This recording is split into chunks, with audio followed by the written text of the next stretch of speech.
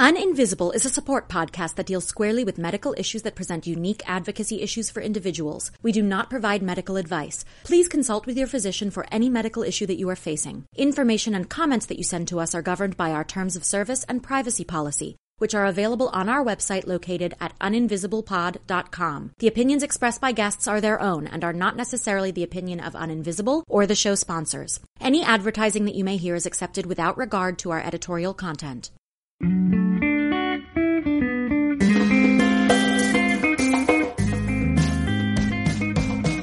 Welcome to Uninvisible. I'm your host, Lauren Friedman, and I'm here with my guests to bring you info, insights, and inspiration for coping with, diagnosing, and treating invisible illness.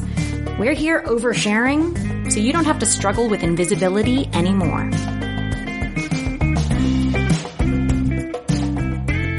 Hi, my little spoons. I wanted to tell you about another show that I know you'll love. It's called Tight-Lipped. Tight-Lipped is a storytelling podcast that's creating a public conversation about vaginal and pelvic pain.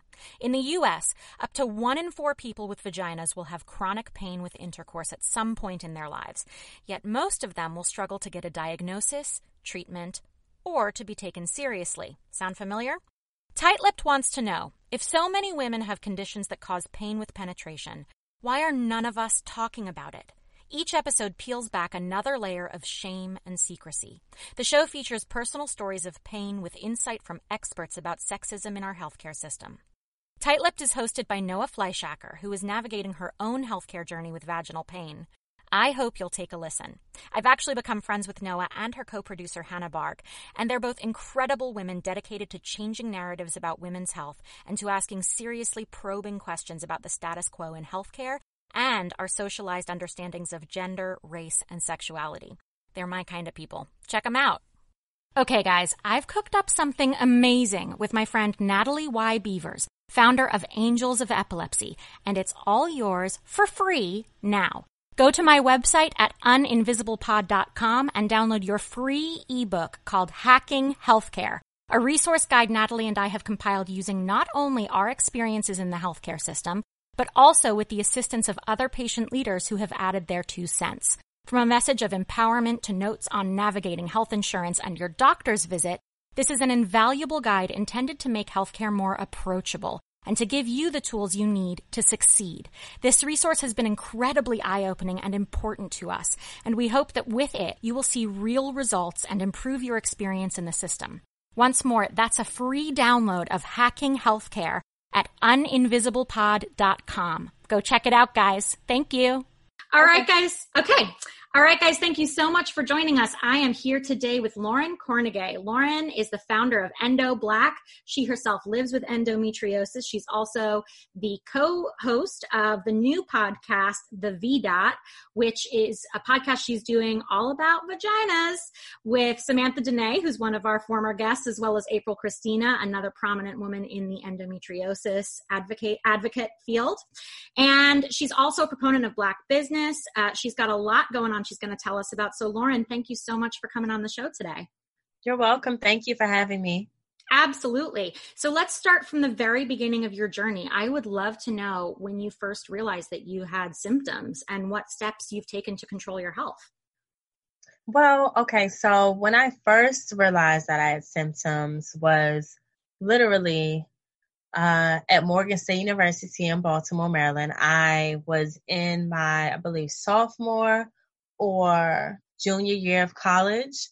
I have always had pain with my cycles. I've always experienced that. It was just something that I kind of just felt like, okay, I'll just have to push through and I'll just figure it out. However, when I was in college, I ended up having a cycle. Then my menstrual cycle went away and then it came back.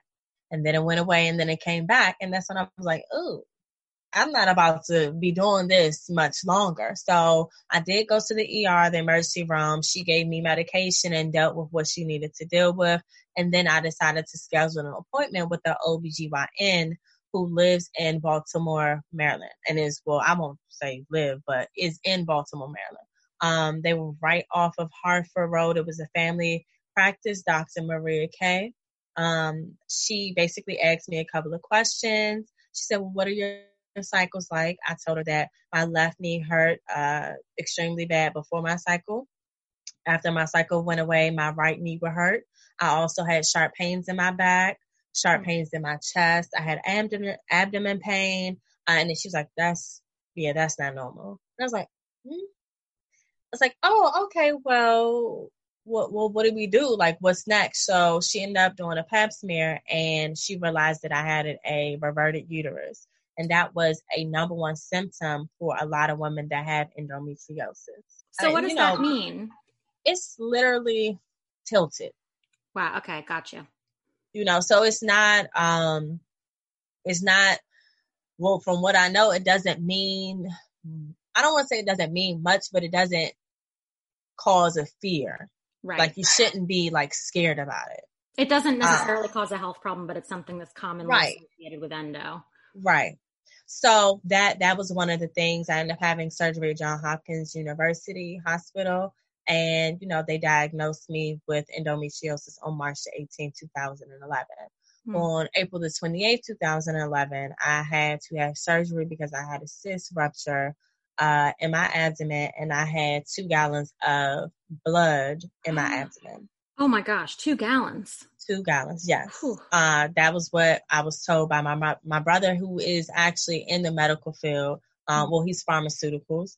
However, it was probably a couple of days before. For some reason, I said, "Ooh, yay, I'm going to get healthy."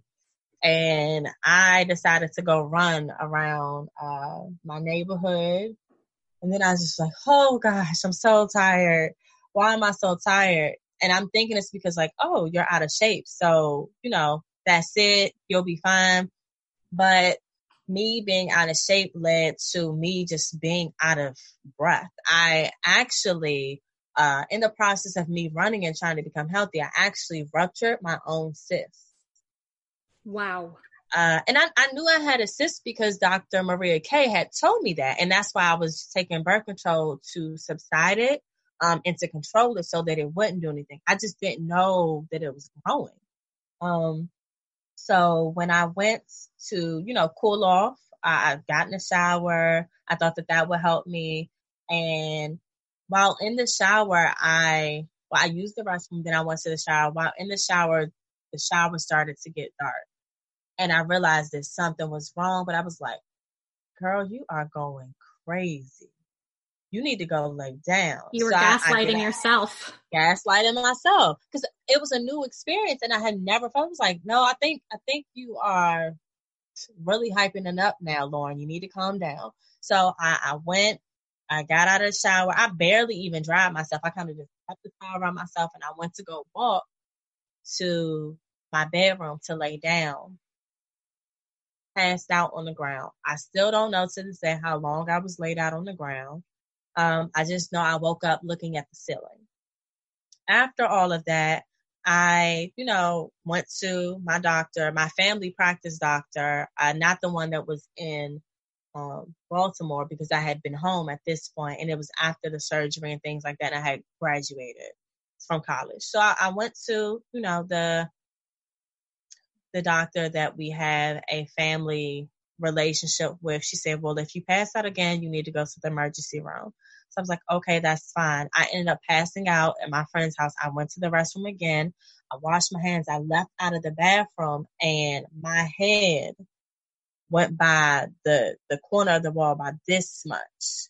And Lauren's basically indicating it's like 2 inches. Like you were like an inch or two. No, that's all right. You were like an inch or two away from the corner of the wall where you really could have injured yourself. Literally. And my friend, was so scared.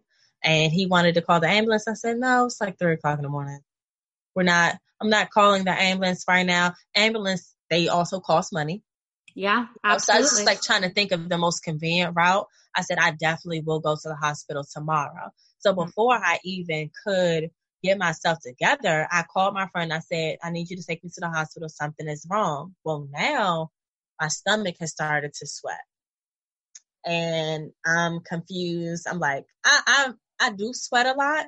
However, I've never had one part of my body sweat more than the other part. And that's when I kind of got really nervous. Went in, I had multiple tests ran on me, MRIs, CAT scans. I did a urine sample, and that's when I realized, oh, you are triggering your passing out by using the restroom. Interesting. And I never would have put two and two together until, and then another light bulb went off in my head, and I just tried to hurry up and wash my hands and take the urine cup to the nurse and then tell her, hey, I'm getting ready to pass out. She's telling me, no, don't pass out. And I was like, if I could control not passing out, nobody's like trying to pass out here. Nobody wants to pass. She's like, hold on, just hold on. Just hold on for a little bit. Let's keep walking. I was like, I'm getting ready to pass out. I'm trying to tell you. And then I just went down. My legs buckled underneath me. I looked like noodles. Yeah. And again, my friend was scared. So, that was my experience with it. Since then, I have transitioned into different lifestyles. I've transitioned with different diets. I have managed my endo. I still have pain. I'm still learning endometriosis to this day. I'm still experiencing different types of symptoms from endometriosis. It went from just pain to brain fog to being nauseous to throwing up to having migraines to having allergies that I've never had before. So it is a growing process for me. I am learning and I still probably will be forever learning. And this is also something for our listeners to remember as well, that endometriosis is a multisystemic disease. While it largely affects the reproductive organs, it's also something that can affect, we hear stories about endometriosis on people's lungs and people's hearts. So this is something that erratic endometriosis. Yeah, absolutely. Mm-hmm. So it sounds like you got the passing out under control too, and you've been able to manage things a bit more functionally. Right. Absolutely. So it sounds like you were also helped out by friends and family along this journey to diagnosis. And did you find that you needed a personal advocate when you were going to these various appointments, or did you really learn to become your own advocate in this process? I would say both. So my brother, with him having experience with medical, my other brother is also a board member of a really top hospital in Charlotte, North Carolina. So I have people in my corner that are very, very educated when it comes to medical field. So when I was at the hospital, my first experience, my dad was there. That was when I had surgery. My dad asked 100 questions. And he's a man of very few words, but when he speaks, a lot of people do listen to him. So he made sure that he was, well, what is this going to be? How long is she going to have to rest? But, all of these questions. The second time I was at the hospital, my brother was talking to the doctor consistently. I had friends in my corner that were talking to doctors consistently to try to figure it out. It was my brother and his wife, girlfriend at the time, who is now his wife. And they were really just trying to figure out what was going on. And they stood by my side the entire time. And I think it's important for, even if you don't have endometriosis, whatever it may be, it's important for you to have those people in your corner. Absolutely. You just want to make sure that people can advocate for you. However, you have to make sure that you advocate for yourself as well. I've learned that. I did not know that endometriosis would be a life journey for me. I thought that I would have a surgery and then that would be it. And now I am in a whole different space where I'm encouraging other women to be advocates for themselves. So it really took a transition for me in my life to actually realize that, hey, in order for you to get the answers that you need, in order for you to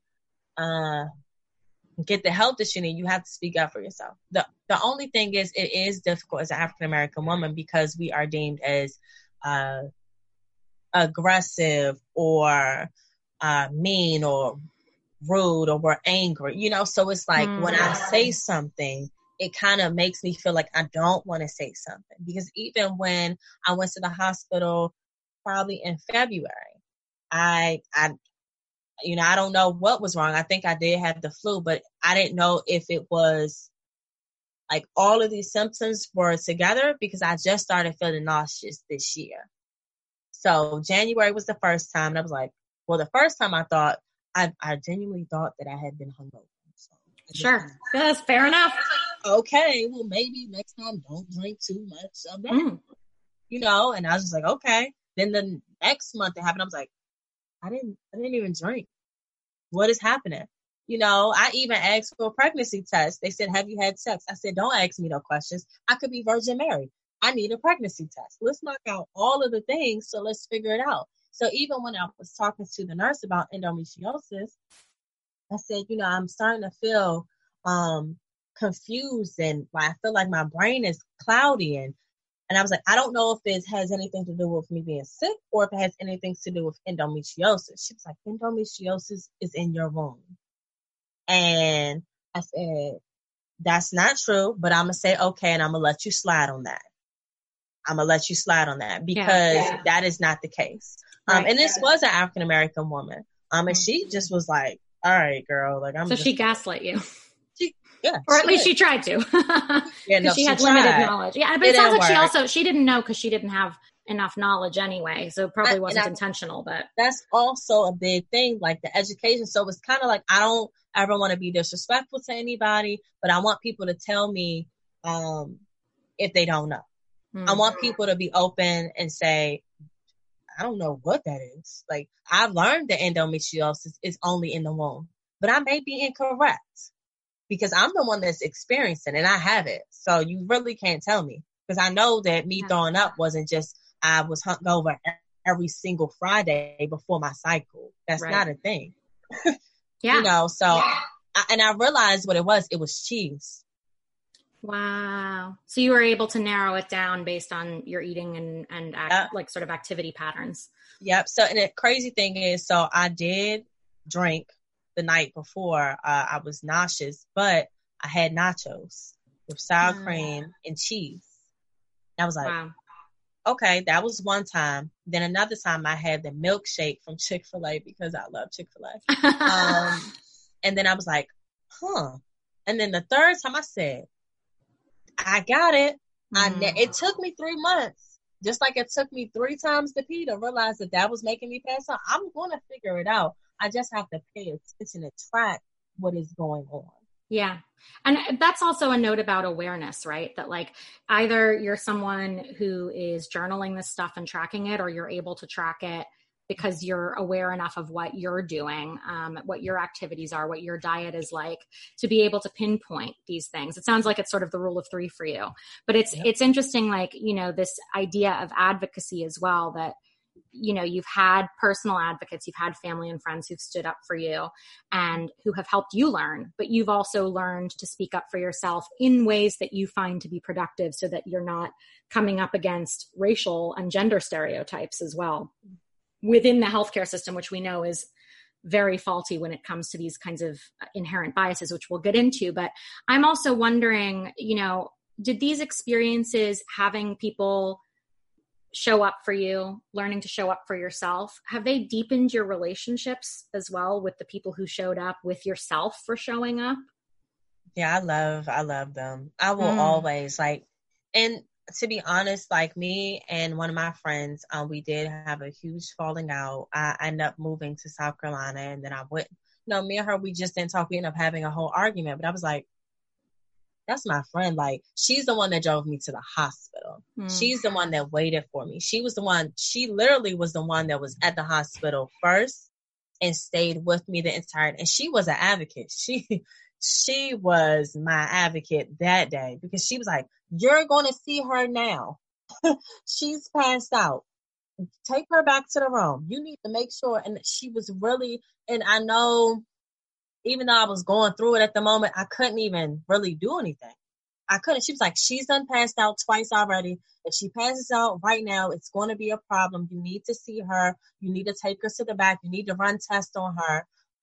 She made sure that she called my friend Erica. She made sure that she called my brother. She called my dad, because I wasn't able to do it. She went through my phone. She called everybody. We also were supposed to travel to South Carolina on August the 28th too. So then she went through my phone and called the people that I was supposed to travel to see, to tell them that I couldn't go. So, regardless of what we've been through, she will always be my friend, because I that was something that she did not have to do, because a lot of us have friends that don't do that type of stuff. So my brother, anytime anything is happening, anything with Endo Black, I call my brother. He's the main person that I call. What do you think about this? What do you think about that? check out this interview, check this out. And he started sending me stuff often too. He was like, hey, I think you might think this is pretty cool. So, he's my big brother. So that's one of the best parts about it. It's just like these relationships that I have with these people who are advocates for me. Like, we were already close beforehand. However, it just made us much closer. So I always look at that and I'm like, I could never repay anybody for that.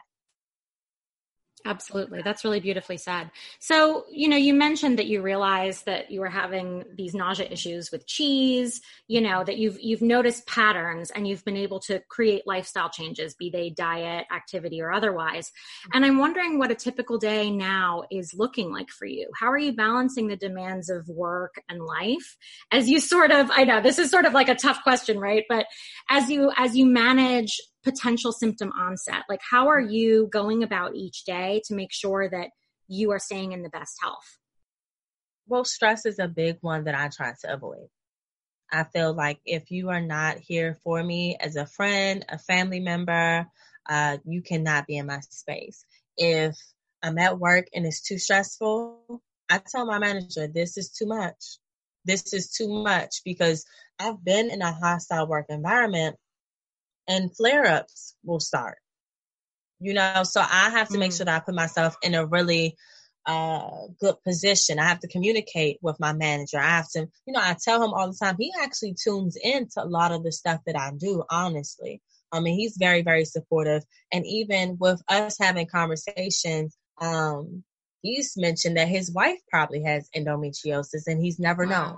Wow. And I've been honestly blessed to have certain managers in my life. Even when I was in South Carolina, I had a manager who has endometriosis. She saw me in pain and she said, no, we going to the hospital. And she drove me to the hospital herself. That's so, beautiful. That's a good boss right there. That's a good boss, and I think because not to say that men don't, feel that way, but with her having it and her being a woman, I think we connected so close. And I think because she knew my grandmother, she knew that she had to make sure that I was okay. Yeah. But, so those were some of the things that I think about when managing my endometriosis. I have to make sure that the place that I'm at, that I'm okay, even in daily activities. Sometimes I have to set a timer, like, you don't work too long. Turn your phone off. I have my phone on do not disturb after a certain time. I have to do that. Like, even though my staff will call me, it's not an emergency. You can wait until tomorrow morning.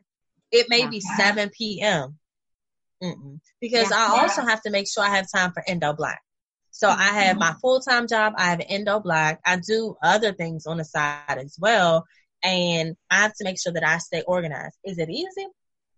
Of course not. It's not easy. Everything is a learning process for me. But for some reason, I just keep adding things to my plate. I don't really know why. It's always us overachievers, isn't it? It's like, girl, why do you keep doing so much? I don't even know. I just add some more. Because it matters to you. It does. So it's just like, okay, well, now that you know these are things that you want to do, you have to make sure that you make time for it, but you have to make sure you make time for yourself. That includes making sure that I eat, because sometimes we go days working so much that you don't even, it's like, oh, did you eat today? Yeah. So I just have to make sure that I do what I'm supposed to do. And I use my timer on my phone to tell me certain. Yeah, that's great advice. I love that. Right. I picked this up from one of my old friends. His mom did it. And it was so, I was like, you got a timer to tell you to go to bed? She was like, yes, I do. And I was like, it might work for me. So, that's something that you have to make sure that you do. Like, okay, you think that you've worked on this project for a certain amount of time. At 11:30, it's time to go to a new project. At 1 o'clock, you got to make sure you grab you a snack or a lunch. Okay, it's 3 o'clock. You need to be on another project. You going home from work. Now that you're home, okay, what's the next step? Are you doing extracurricular activities?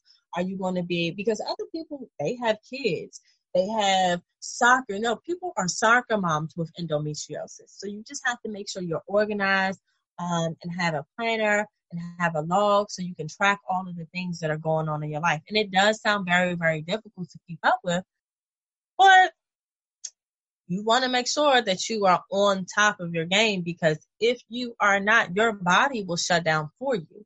And I'd rather shut myself down than my body shut down, because I've had that happen several times. Yes, absolutely. So you mentioned that you've also been in these situations where you've had people certainly misunderstand endometriosis or not be able to really understand what it's like because they can't see it, right? Or they haven't experienced it. And I'm wondering if you've been in situations where you've been confronted and forced to validate the existence of this diagnosis to people who didn't get it because it wasn't visible. How did those situations manifest for you? So she's shaking her head, folks. This was early on, after I was diagnosed, after I started taking it a little bit more serious, and I did research about it and I started posting about it. I had somebody tell me that it was just a period. Oh boy.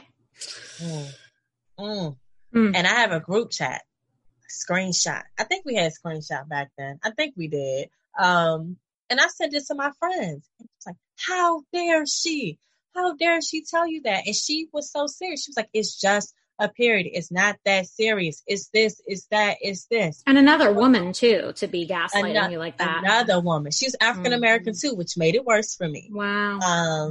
And the universe really works in a different way, because her sister was diagnosed with endometriosis. Oh, wow. That's amazing. 2 years later. Wow. Yeah. That's some karma right there. That is some instant karma. Yeah. Because that meant that her sister was going through this whole phase with you saying that. And it made so much sense to me why her sister wasn't able to get the diagnosis, because often siblings think alike. Because we're raised by the same people. So whatever your mom is teaching you, your mom is also teaching your sibling. So it made perfect sense as to why she could not get the diagnosis, because she assumed that there was nothing wrong and that this was just a period. But we see how that plays out, and that's clearly not healthy. It's not healthy to say that this is just a period, because women's reproductive health is not just a period. It's big. There's PCOS, there's ovarian cancer, there's endometriosis, there's fibroids. There's so many different things. And if we just say, relax, it's just a period, well, we're going to be in some big trouble later on down the line when we have 9-year-olds that are having their cycles at 9 in the 3rd grade. Yeah. They're like, oh no, it's just a period. But yes, she's in the bathroom on the ground, balled up. Yeah. So I've been in those situations where people will diminish what my pain is. And to be honest with you, the pain that I've had is not as severe as how other women have had pain. They've had numerous surgeries. I've only had 2. Yeah. I've only had 2. They've had 5 to 10 to 15 surgeries. And I can't sit here and tell somebody that what they're feeling isn't enough. I can't take that away from them. How do I tell somebody that their feelings aren't valid? Absolutely. Yeah. And I'm wondering about how that's also played out in the medical system. Like, have you experienced undue prejudice or even privilege in the medical system, particularly because of the way you present? You're a woman of color. Can you see your circumstances being different if you presented otherwise? If you were a white man having abdominal pain, would this be a totally different experience from diagnosis all the way through treatment? I know there was. Even talking about how my friend advocated for me. She shouldn't have to do all of that for me to be seen when we just explained that I had been passing out and that my stomach is sweating. And it goes back to just understanding and learning and growth and systematic racism and things of that nature. There's a lot of African American women that are misdiagnosed with endometriosis. They are told that they have fibroids. They are told that they've caused this because for some reason having a perm is supposedly linked to fibroids or endometriosis or things of that nature.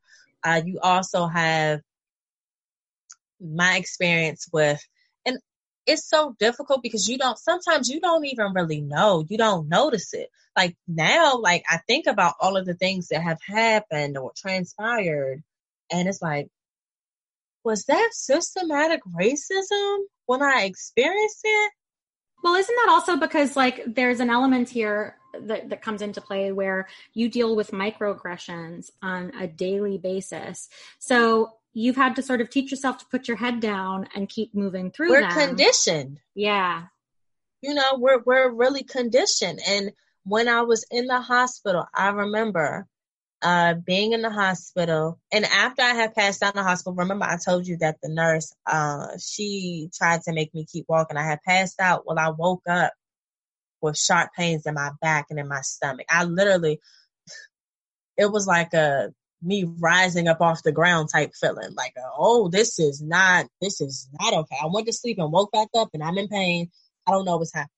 And I was put in the hallway.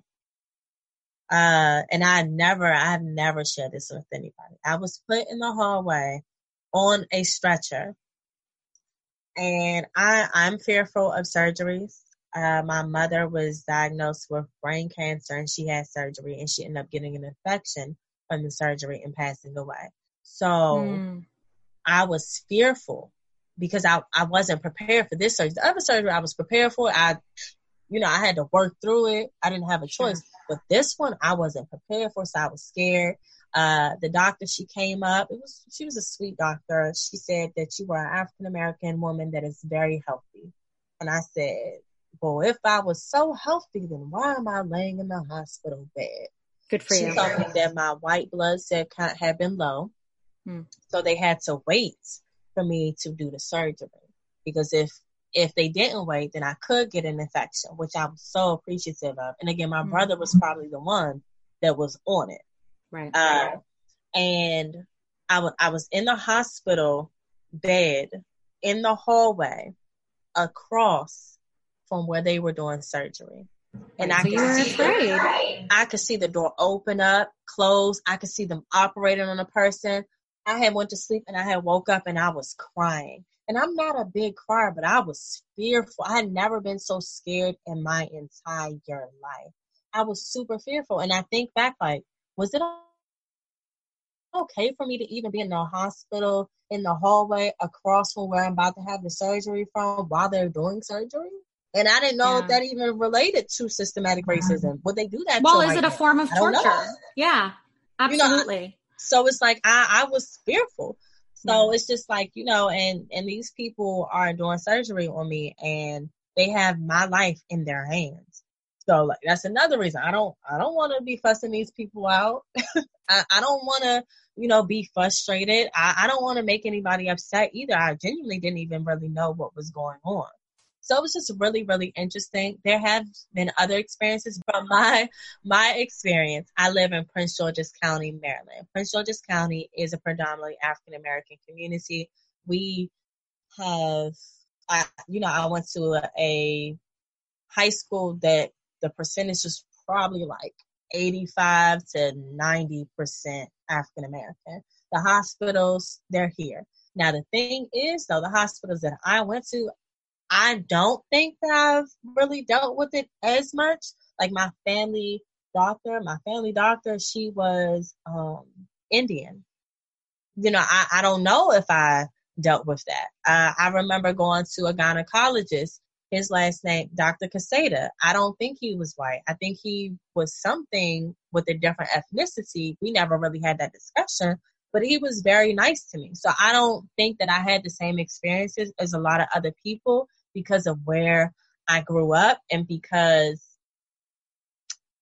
I refuse to go to certain hospitals. Like we do have a hospital in the area that is called the hospital where you go to die at. And that's pretty scary.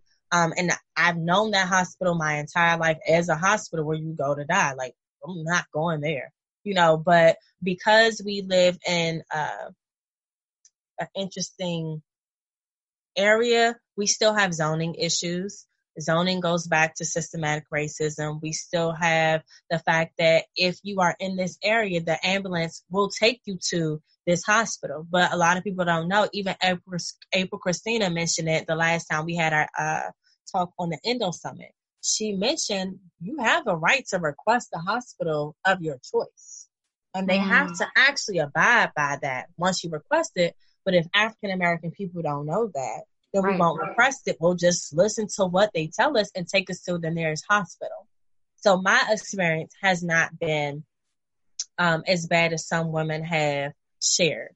So I am thankful for that. But I have heard stories and I have experienced certain things. And this most recent experience was last year. And I realized that I think UTIs is a big thing. And it may just be my thought process, but I do think for some reason UTIs are connected to endometriosis. Yeah, I'd say fair enough. It's all similar area. Right. So it's like it happens out of nowhere.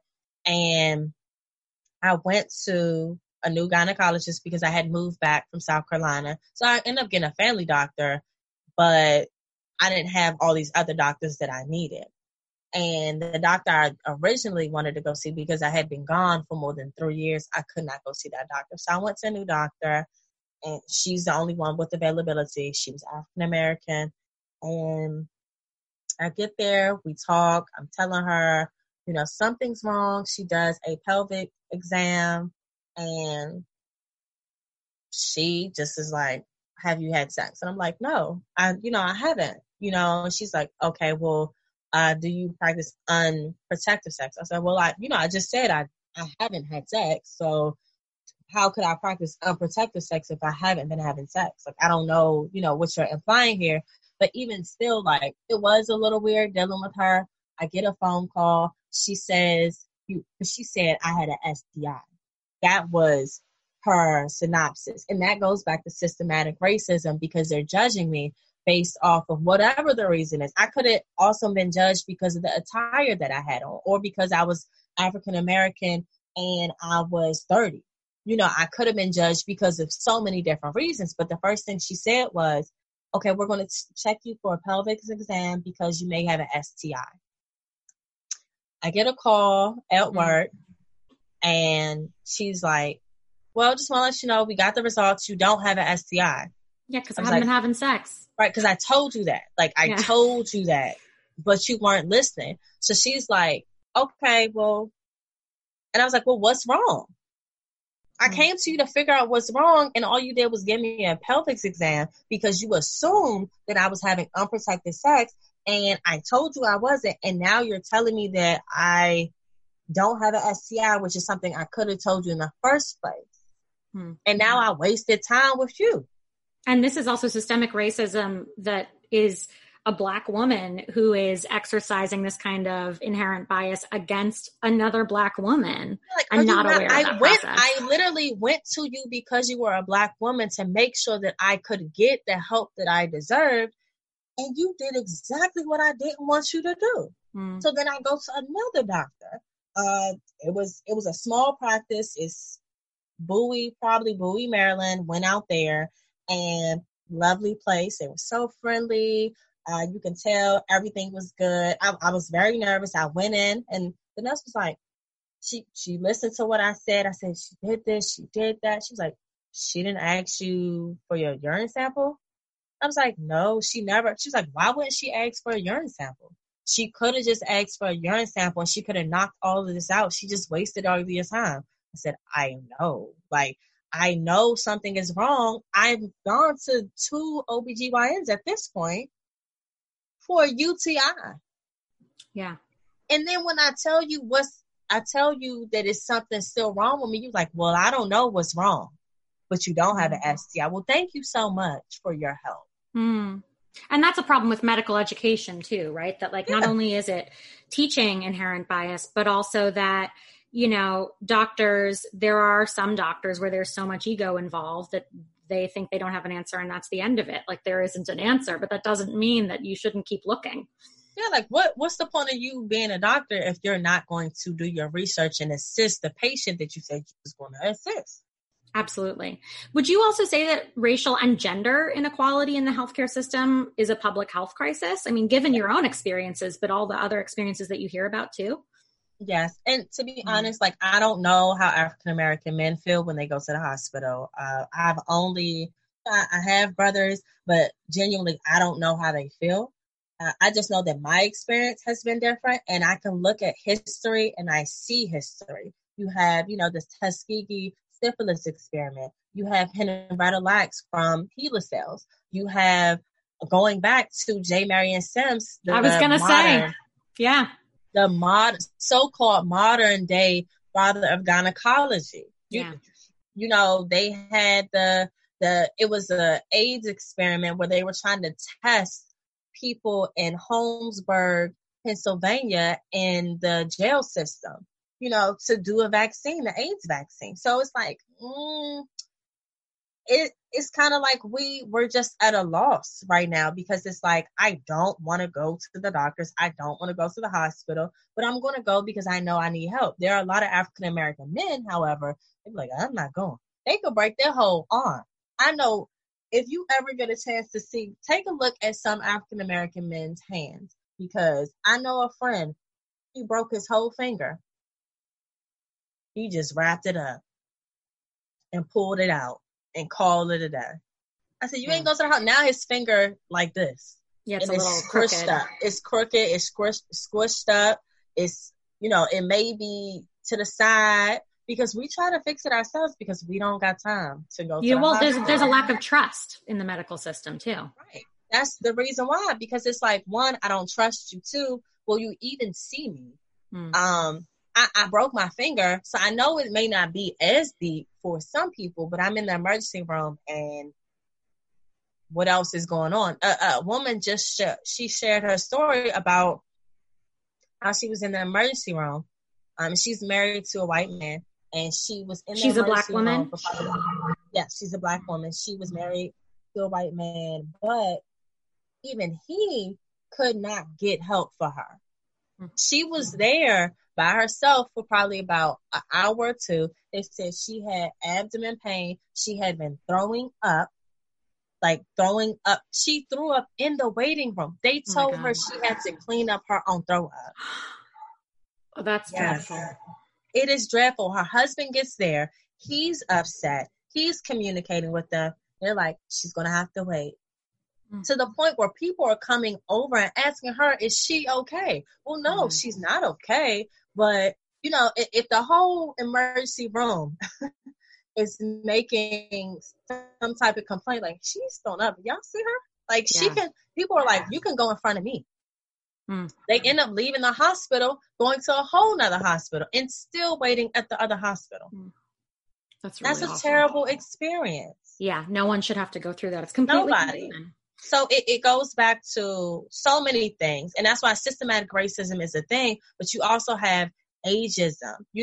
Depending on the age you are, people judge you. They just say, oh, she's a teenager. She probably has an STI. She doesn't know how to act. And that's not okay. The whole terminology about fast little girls, that's really not okay. So it's really interesting. As a woman, my experiences are different. It goes back to what I said about African-American women being looked at as angry. It's really difficult for us to express ourselves without being looked at as that, and I'm very passionate. So sometimes I will talk and I will seem aggressive. I've been told that. And to be honest, like, I don't care, because if something is wrong for me and I know something is wrong and I want it to be fixed, I don't care if I'm at work. I don't care if I'm at the hospital. I don't care if I'm in my family household. I don't care if I'm with friends. If it's passionate to me and it's bothering me and I know it's not right, I'm going to say something. Now, it wasn't always that easy for me. Like, I haven't always been this person. However, my mom, my aunts, they always taught me to speak up for myself. Like, and I mean, to the point where I used to talk really, really soft and they were like, huh, what'd you say? Speak up, Dawn, I can't hear you. Yeah. So I'm learning, I've learned, and I use everything that I've learned from my moms and from my aunts and from the women in my family to be an advocate for myself. And if people have a problem with it, that's going to be a problem that they have to have with themselves. But I'm going to call it out when I see it. Absolutely. And you're passing this advocacy work on to other people. Can you talk to us about Endo Black and about the work you're doing to raise Black women's voices in the healthcare system, particularly around endometriosis and women's reproductive health? Yes. So I have an ambassadors program. The ambassadors program has about 22 members. And we, of course, will be having more. We're looking to, include more women. However, we have to make sure that the foundation is sturdy enough before we add on extra women, because I want to be supportive as much as possible. All of the people that are involved with Endo Black have endometriosis. And I have a staff, I have the ambassadors program. And to be honest with you, I started Endo Black because I couldn't find Black women.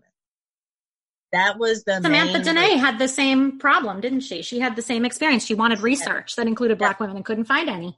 So now I'm like slightly stalking people.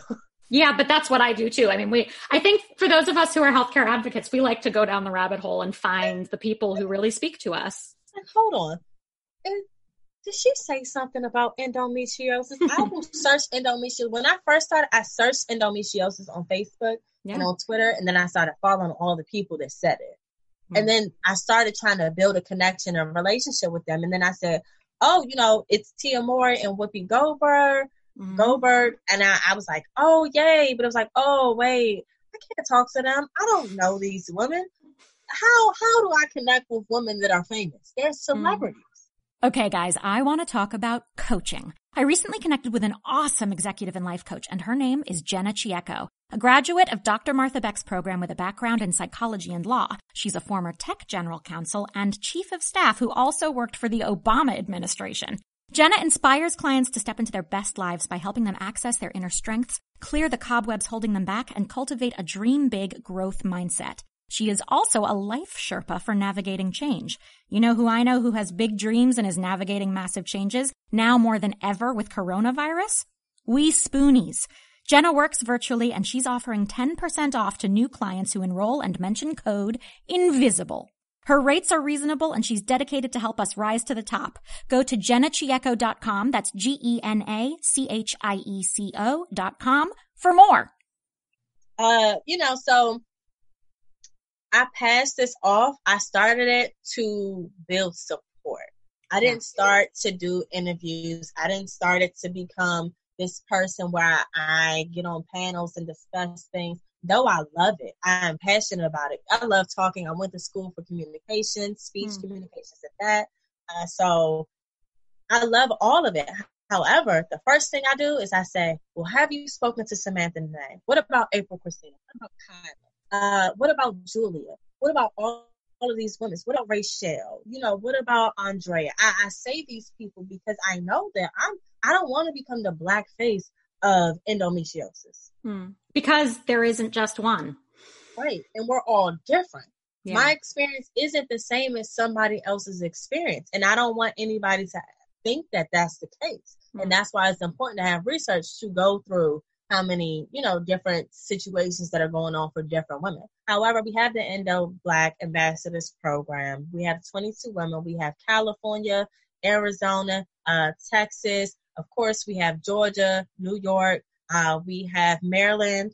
We have all over the states. Yeah. South Carolina, North Carolina. We have a lot of states definitely on the East Coast. I am trying to get to the Midwest. I'm trying to get as many as possible because I want the ambassadors to be able to be in their communities and doing events and saying, hey, well, I'm about to do a support group. Y'all come out. And I don't have to be there. I just want people to be able to talk to them about their situation because that is really all we want. We want to be listened to. We want to be heard. So that's some of the things that I try to do. We also have a newsletter. Now, because Endo Black is getting so much love and so much publicity and so much support, I am starting to expand. So our ambassadors are starting to do a little bit more. We have our info newsletter. They're getting ready to run that. We also have other things that are going on. We have the shirts that we have. Doing that, trying to show support, trying to get people to purchase the stuff so that we can continuously fund our stuff. We have Endometriosis sister who has graphic designing. She does all of our stuff. So everything we have is pretty much in-house. And every time I get an opportunity to, I'm going to show. I'm going to say, hey, don't forget about her. So even when I have my events, I have mocktail and cocktail events with Endo Black. And we talk about skincare, hair. We talk about sex and relationships. We talk about different things and foods that you eat. We have a chef, Chef Rashida, who is in New York. She came out and she spoke.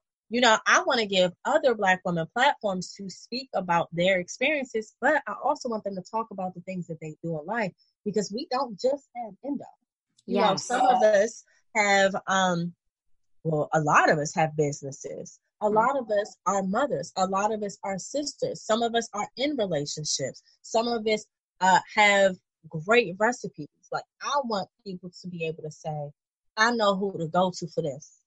Yeah. And feel comfortable going to that person and knowing that, hey, I'm not even going to have a problem with opening up and sharing my story with them, because I already know that this person is a good person. They work with Endo Black. She's posted them a couple of times. Maybe I should reach out because she's in my area.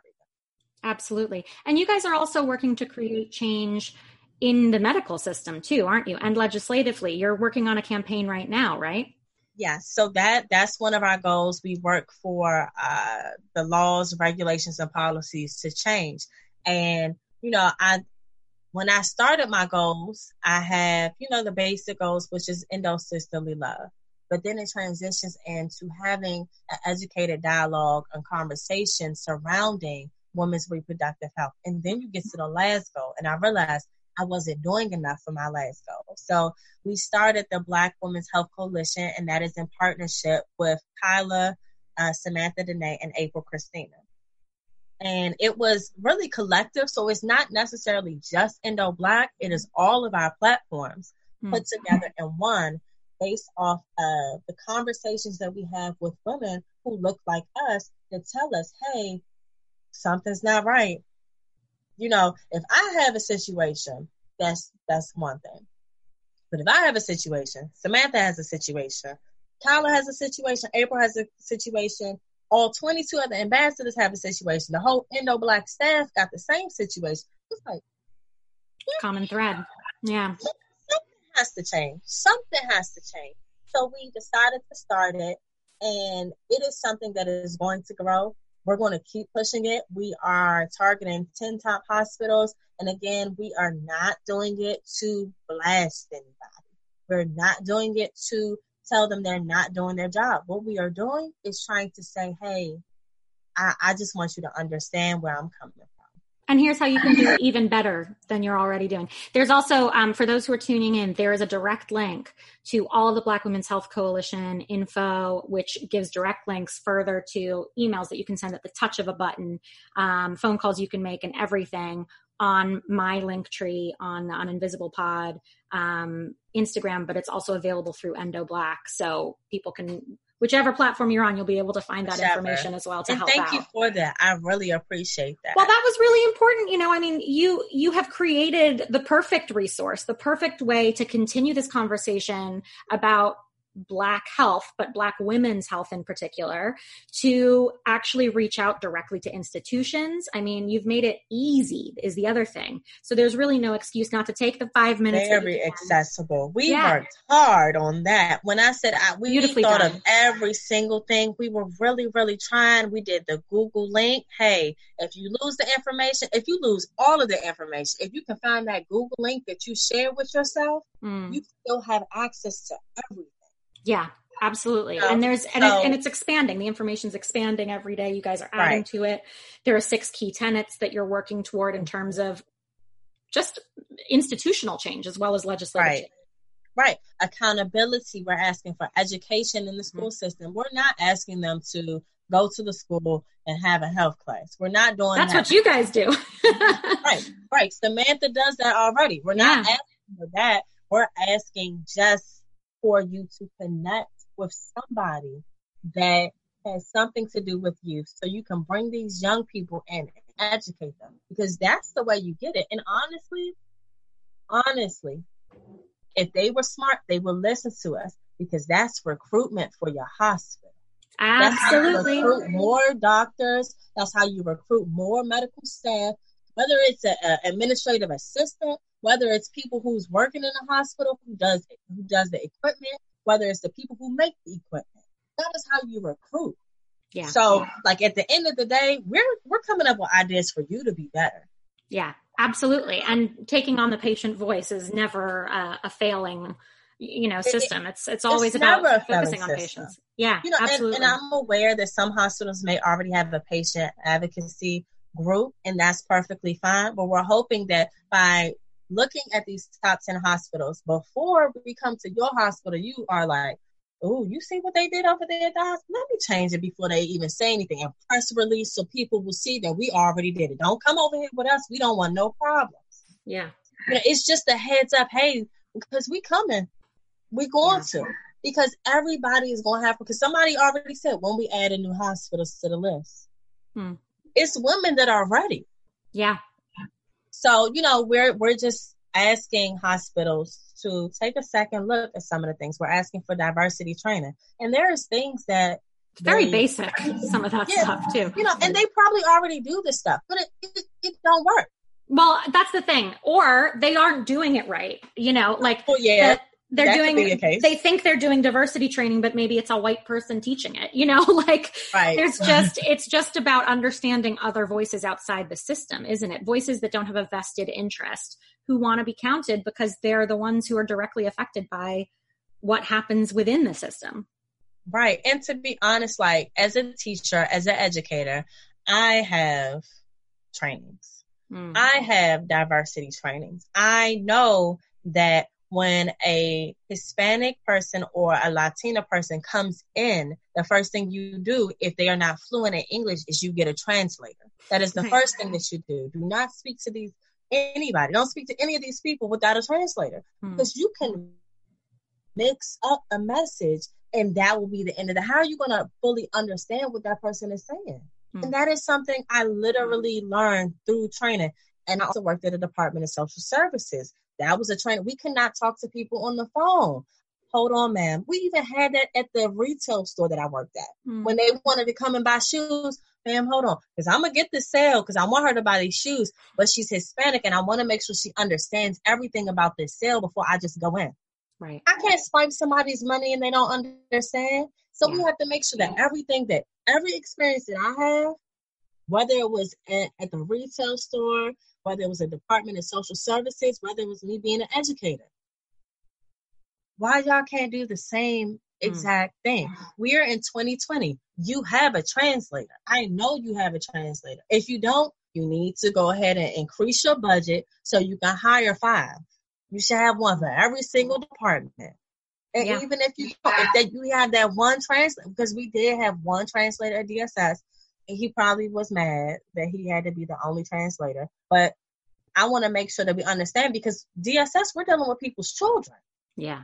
That's serious. So, diversity training, that is key. We want to make sure that, again, like I said, accountability. We want to make sure there's pain management. We talk about how women are not diagnosed properly because we have a higher threshold. African American, and especially that's the thing. It's like among Black women, there's this misunderstanding that Black women have a higher tolerance for pain, which comes out of, it comes from slavery, right? But like it literally, there's no scientific evidence of this. There is none, and it's crazy because people keep saying it.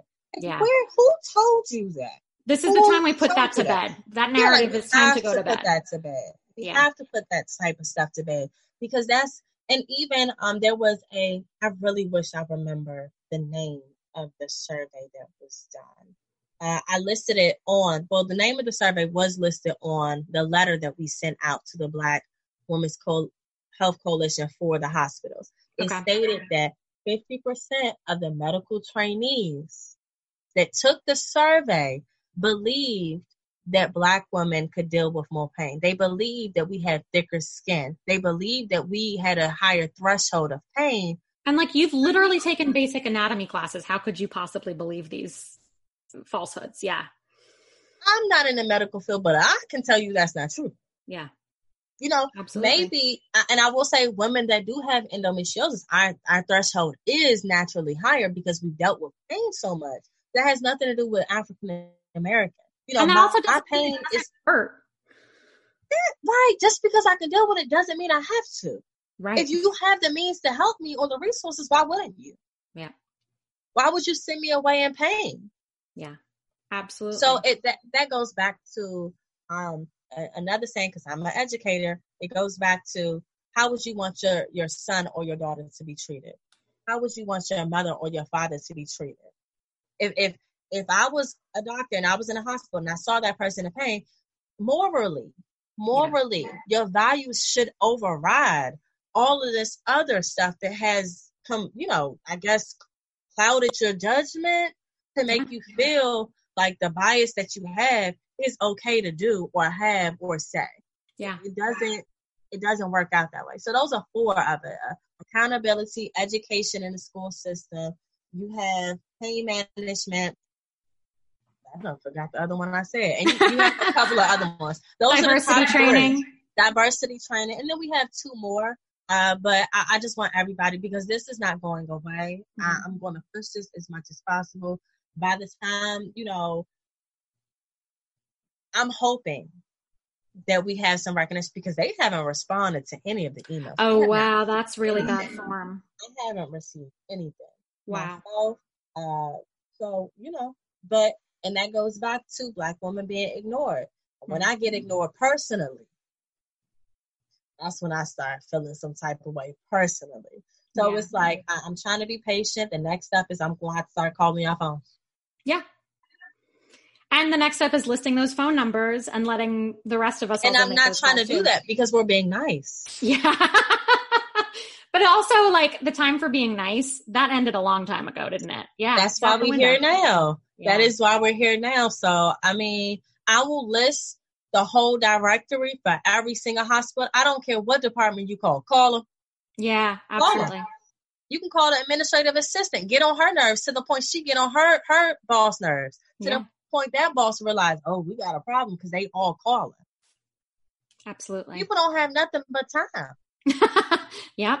And that's the thing. So that's another thing. This fighting, it's not over. And you guys have started a branch of this fight that's so important. I mean, those who tune into the show know how important women's health is as a cause to me and to the people who are on the show. I mean, this isn't just women's health. This is Black women's health. This is an area of healthcare that has been really, people have been mistreated too long. And this is an opportunity to create change. And it's been organized by Black women for anyone to help in the fight. Right. So, and it's very organized for you to go through. And if anybody has any questions, we also have our email up. And I do want to say that, yes, this is for African American women, but we didn't forget about women of color either. No. That's the next step. Once we get our answers, like, okay, don't forget Asian women. Don't forget Native American women. Don't forget Hispanic women. What you're trying to do in terms of creating change, in terms of diversity and inclusion, it includes everyone. Idea, it's like this, it's like the all lives matter versus Black lives matter. It's that right now the focus is on Black patients because they're experiencing some of the worst, prejudice in the system, but it doesn't mean that these initiatives don't also include everyone else. Because if they were actually attended to properly, given the directives that you've given, then actually the hospitals would be more inclusive of care for Indigenous populations, for Latinx populations. Because diversity training doesn't mean only have conversations about Black people. Diversity is diversity. Yeah. So we want you to include all of these things. So, and we know all lives do matter. That's the thing. We know that.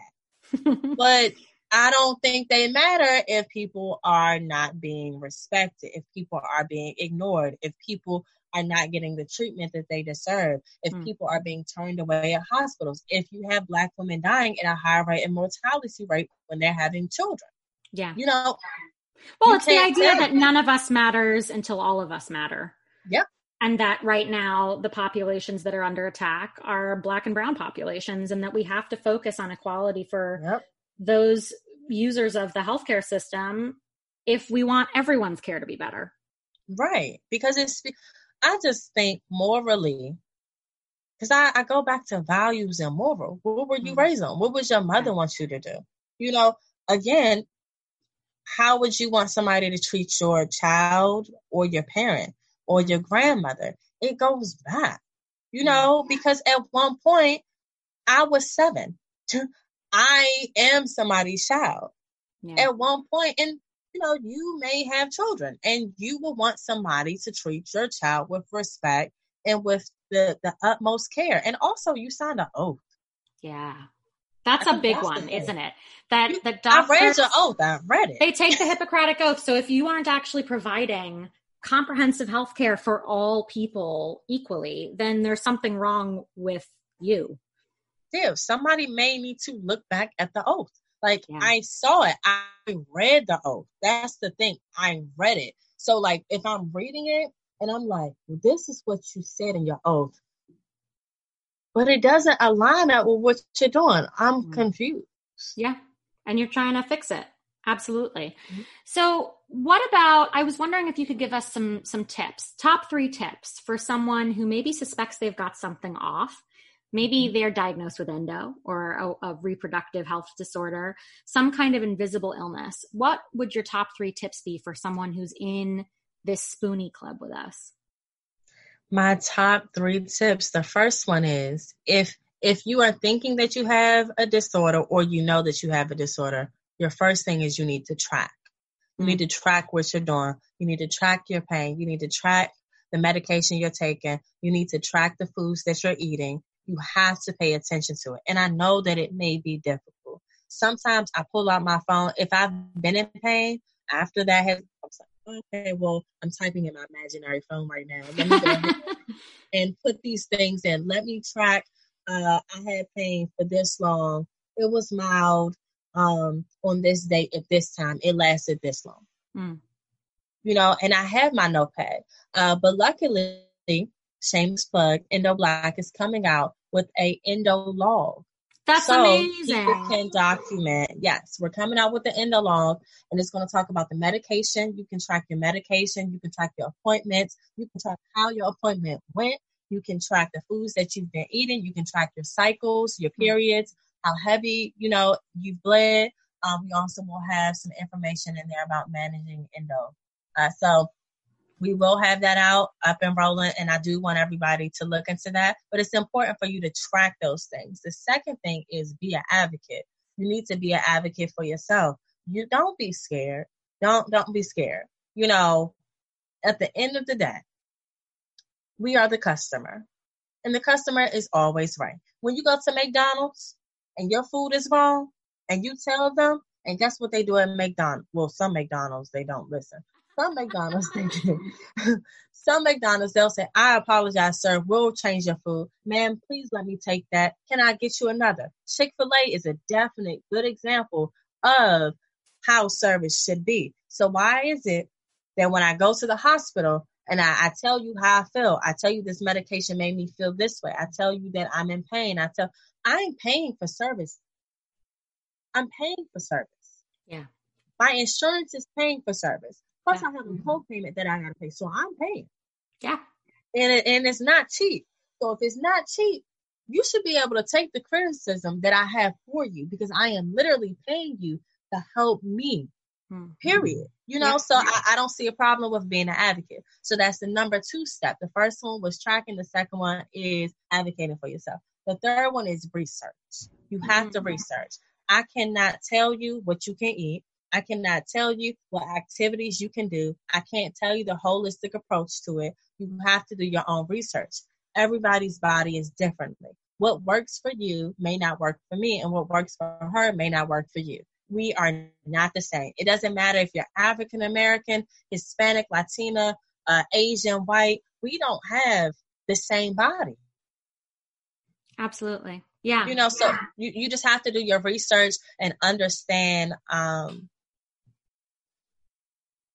how to move correctly, how to manage correctly for yourself. Because I can't eat wheat, even though wheat is healthy. Wheat is supposed to be healthy for you. I can't do grains. I can't do wheat. They say vegetables are good. Well, edamame is a vegetable. That's soy. I can't do edamame. They say fruit is good for you. I can't eat grapefruit because I'm allergic because of endometriosis. So you have all of these different things. We talked about dairy. It makes me nauseous right before my cycle, so I can't eat it the week before my cycle. Right. You have to just pay attention to certain things. And so those are following your tracking. It's about referring back to the notes you're taking on yourself, researching yourself as a subject. Right. That research might not be available too. We know that there's a huge gap in medical understanding because we haven't researched populations beyond white males, right? So, you know, if that research doesn't exist, you research yourself as an anecdotal piece of evidence there. Mm-hmm. And how do you test endometriosis and do research on endometriosis on a white male? Thank you. So, you know, it's really, really interesting. Those are the top 3 tips that I have for anybody that has a chronic illness. Anybody that thinks they have a chronic illness is track everything, not just symptoms, track every single thing that you have going on. Advocate for yourself and do research. It is imperative that you take on these responsibilities as soon as you feel that something is wrong. Don't wait. Don't gaslight yourself. Don't allow anybody around you to gaslight yourself. We don't have time for that. Life is short, and you have to make sure that whatever is going on with you, you can figure it out. Because after you start tracking things, like I said, it took me 3 months to figure it out. 3 is my number. I don't know why. Yeah, it is. It's a magic number. 3 is. So I just use it, and after a while, I'm like, okay, I got it. I know what to do. I know how to move now. I know how to do these things. I know how to accomplish these things now. So, you know, those are my top 3 things. Three things. I've got one more top 3 list for you. Yeah, top 3 things. One more top 3 list. I want to know, and this is one of my favorites, what 3 things in life give you unbridled joy? Things that, you know, you've made these different lifestyle management changes, right, to work around your symptoms, like not eating dairy the week before your period, things like that. But what are 3 things that you're completely unwilling to compromise? So these can be guilty pleasures, secret indulgences, comfort activities, especially if you're having a flare. But what are 3 things in your life that you turn to for happiness? I know this. I don't even know if this is a good one, but I'm going to say food. No judgment. Food. We love it. I know that we should not eat certain things. I have endometriosis. I know I have endometriosis. I'm the one that has to deal with the endo flare-ups. And that's going to be on me. But I'm going to eat ice cream. I'm going to eat peach cobbler. I'm going to eat desserts. I'm going to do certain things that I want to do because we still have to live and I still have to be happy somehow. You know, so I still want to make sure that I still have the joys of life without, you know, I think that is the biggest thing. A lot of people with chronic illness are just in this phase where they're so sad all the time. It's no joy. Like a lot of the support groups that we were in, it was like dragging. Oh my God. Oh, I want to laugh. I need you to relax. I need you to relax just a little bit. So that is one of the things. Food. I will always love food. Tacos is a definite. I love tacos. You also, let's see, have being around friends and family. Like my relationships with my friends and family, as much as they may get on my nerves, I love them deeply. I enjoy everything about it. Let me think. Even though I can't hang around them as much as I want to sometimes, depending on my endometriosis flare-ups. But I think that having that communication and those boundaries and talking and expressing yourself, they kind of understand. You do have some friends that are like, oh, come on, you can't go out with me. No, girl, I can't. Not today. I don't feel well. Well, when are you going to feel well? Take some ibuprofen. Leave me alone. Yeah. Leave me alone. And then my sleep. I love sleep.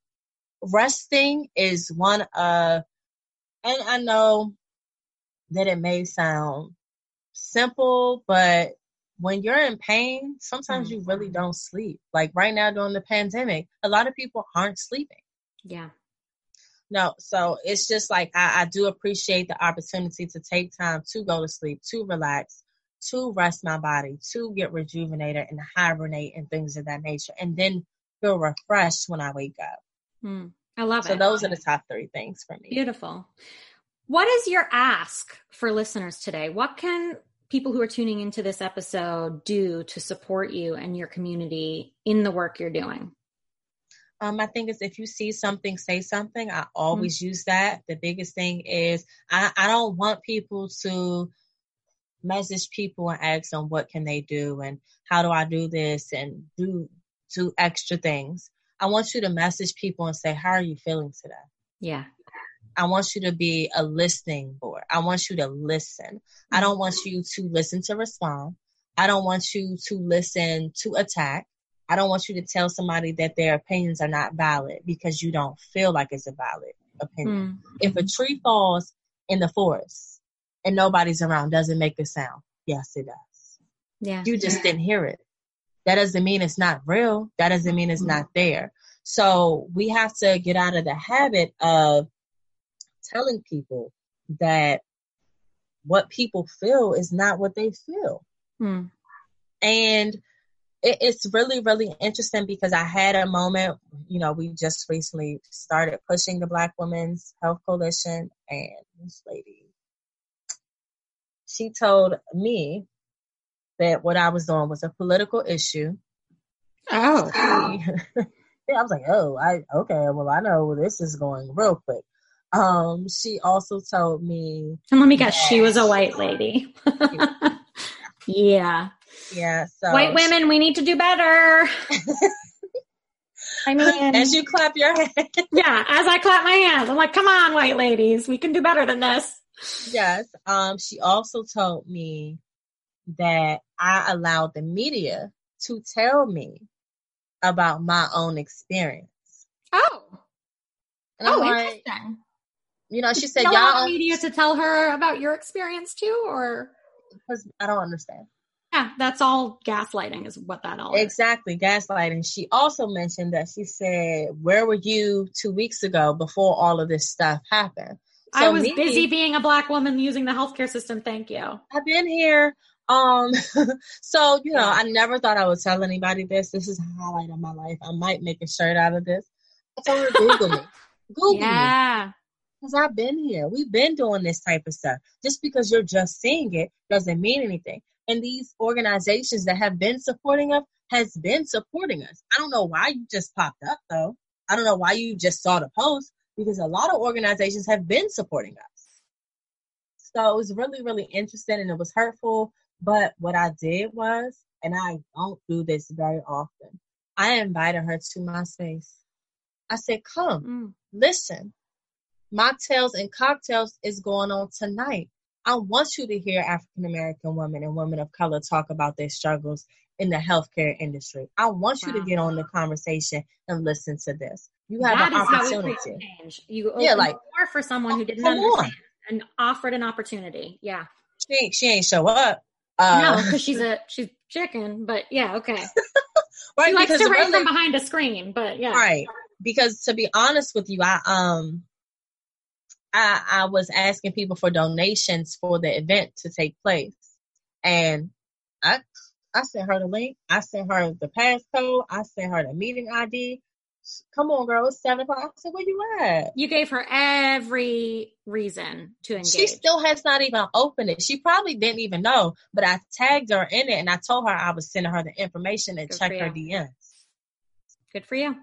I created space for you to come. The thing is, I created space for African-American women and women of color to vocalize how they feel. But I just opened the door for you to come in. Now, if you would have got disrespectful, I definitely would have removed her from it. Yeah. And I gave the women on the call, the updates and the heads up. Hey, we may have somebody on the call tonight, but I wanted to give you an opportunity to know, because I opened up the floor for her. I did. Because you can't tell me it's a difference from, crying wolf and it's one person. But if it's 15 people, if it's 35 people, if it's hundreds of people that are saying the same thing, there's a problem. It's just like the school system. If somebody in your class, I remember verbatim, I was in college and I still love this professor to this day, but she failed the entire class. It was 14 of us. It was my senior research class for communications. She failed the entire class. And this was the only time we could take this class because one was fall, one was spring. And it was a senior research 303 and the other one was 304. And the whole class failed. If the whole class failed, well, baby, you're going to have to teach this again because it's clearly not on us. Yes, good point. It wasn't on us because somebody missed the bar somewhere. Mm-hmm. And I worked hard in that class. Well, I worked twice as hard when I took it because we ended up taking the class 303 and 304 back to back. So we just stayed in the classroom the whole time, the same 14 people. Oh my God.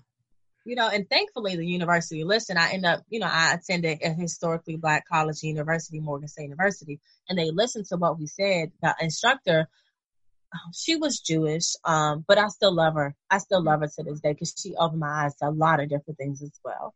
Mm. But, it's just, I try to use analogies for people to understand, like, I'm not making stuff up.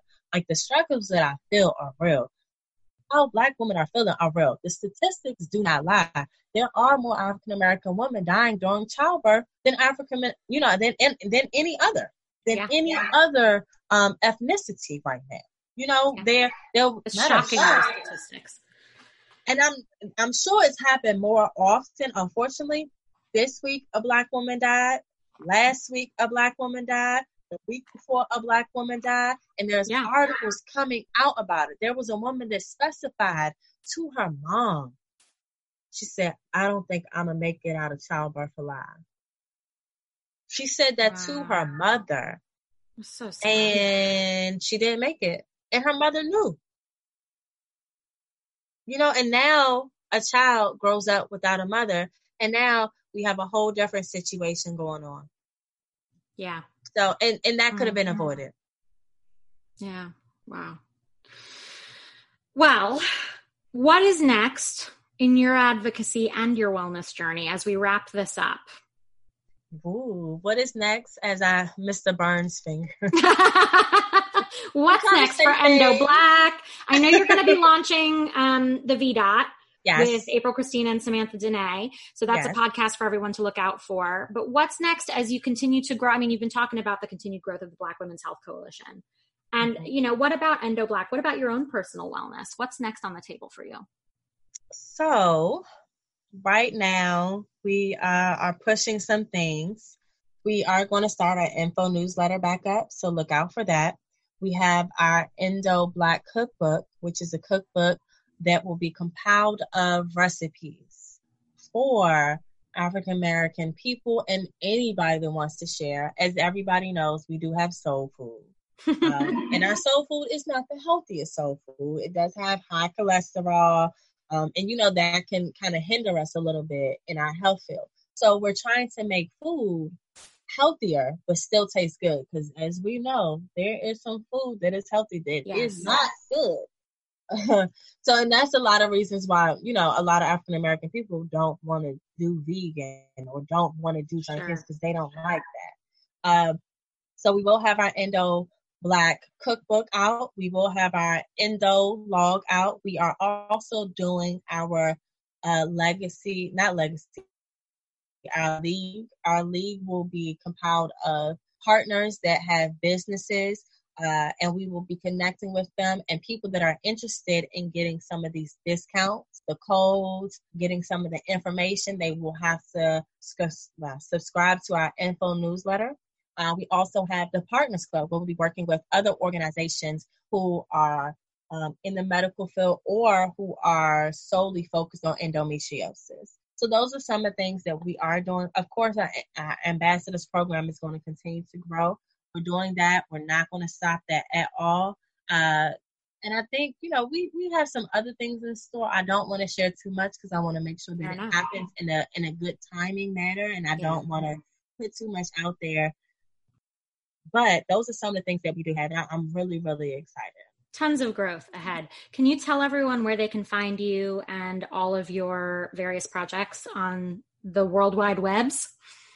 Yes. So you can find me on Instagram at my personal is I am Lauren Renee, IAMLAUREN You can find me at ENDO Black. So that's ENDO_Black. And that is our nonprofit page. You can check out endoblack.org. You can also check us out on Black Women with Endo. That is our public page on Facebook. And you have African American Women with Endometriosis, which is our private page, which we allow women to come and have intimate conversations and stories to figure things out. You can also, check us out. We are doing YouTube now. We do have a YouTube page. You can find us at Endo Black. So we only have one thing up there as of right now, but we are looking to do some really, really great work in the next couple of months. Let's see. I think that may be it on where you and we'll link to Twitter. All this. Oh, Twitter. And the Endo_Black, I believe. And awesome. Of course, that email address is theendoblack@gmail.com. Perfect. And I will also link to everything that you've just mentioned on the webpage for this episode. So if you're clicking through and listening on the Uninvisible Pod website, you'll be able to access all those links on the episode page. Lauren, is there anything else you'd like to share with us before I release you into cocktail hour today? Because it's happy hour everywhere. But I just want to say thank you for this opportunity. I really appreciated it. Sharing your platform with me, it really allows me to share so much information, to have these educated conversations, and to create constant dialogue around awareness for African American women and women of color, to create a dialogue around women's reproductive health, and to create a dialogue around systematic racism. I know this is something you've been doing, so I appreciate you. You didn't just start this, and I think that is very, very genuine because I'm telling you, over the last month, it has been quite difficult because you have so many people reaching out, and I'm very, very appreciative of it. However, it has been a lot, to the point where we have to take a step back and take a moment. A lot of times people forget that, I was born Black. This isn't something new for me. We've been dealing with this a lot. And a lot of people think that we're just about to pick up and change and hit the ground running. Well, it doesn't work that way, and it cannot move that fast. If anything moves that fast, it's never that good, and it's not genuine. So we need to take our time with this. We need to make sure that the conversations continue. We need to make sure that we're still having educated dialogues about all of these things. And we need to make sure that we are really making a difference. And making sure we're sharing the platform. You have so many Black advocates.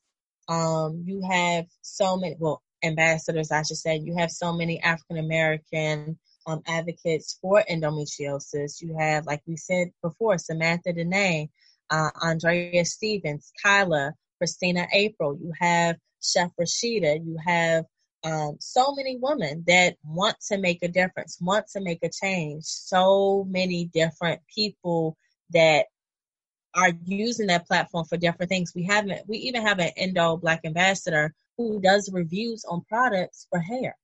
It's simple things like that, because there are women like, well, what is a really good product for my hair?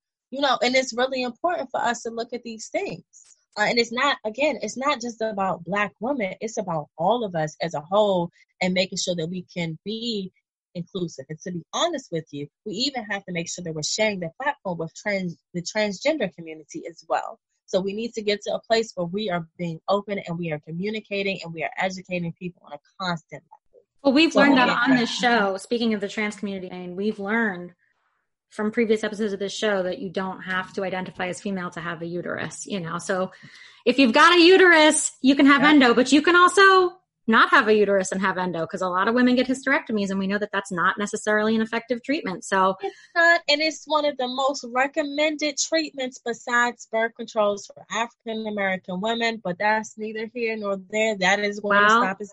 But let's just say, we'll end it on this note that like that is further proof that systemically Black women are being pushed toward not reproducing, that this is all about underlining, you know, our history as a slave owning nation. I'm cheering you on right now because you are hitting it. But it's true. And you know, when we had Samantha on the show, she was talking about birth control as a form of population control. And I think, you know, this is absolutely right. If this is what we're pawning off on people and we're finding that these treatments aren't necessarily effective, they're not beneficial. Why are we doing it? Yeah. Then it's not helping anybody. It's about control. It's about money. It's about corporations.